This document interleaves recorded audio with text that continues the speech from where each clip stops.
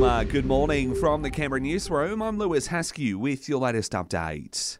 The pandemic is nowhere near over. That's the stark warning from the World Health Organization as COVID cases soar globally. Chief Tedros Ghebreyesus says the virus is running free, putting even more strains on hospital and health workers. As transmission and hospitalizations rise, governments must also deploy tried and tested measures like masking, improved ventilation, and test and treat protocols. Despite this, the ACT has stopped short of mandating the use of masks, while still encouraging us to consider popping one on. It comes as daily case numbers in the Territory are expected to reach up to 3,000 by early next month. All of that comes as a COVID-infected cruise ship will dock in Sydney this morning. At least 118 people on board, mostly staff, have been infected so far. Guests, though, will be unable to get off unless they're able to produce a negative rat test. The ACT Assembly will conduct an inquiry into abortion and reproductive choices in the Territory following decisions in the US to overturn the legal rights of women to access such services. The overturning of those rights sparked global backlash, with solidarity rallies being held in various cities, including here in Canberra.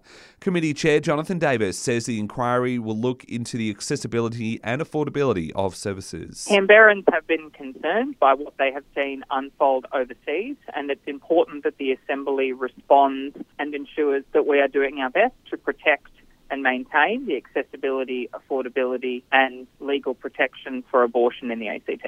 The Prime Minister will travel to Fiji today for critical talks with leaders at the Pacific Islands Forum.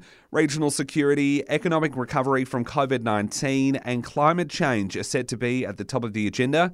It's the first in-person meeting since 2019. Also today, Canberra's tourism industry is getting a funding boost of over $3 million as part of the upcoming Territory budget. It's to get the city back on track after lockdowns, the money going towards supporting jobs, businesses, marketing campaigns and big-ticket events like Enlighten and Floriade. A new report is highlighting the struggle Aussie women face after welcoming a baby into the world. It shows new mums earn on average less than half of their pre-birth wage in the first 5 years and also have lower job satisfaction. A new Omicron booster has been found to be 1.69 times more effective at combating the new BA4 and BA5 subvariants.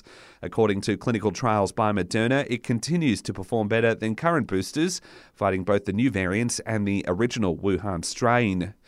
Aussie actress Toni Collette has been nominated for an Emmy for her role in The Staircase.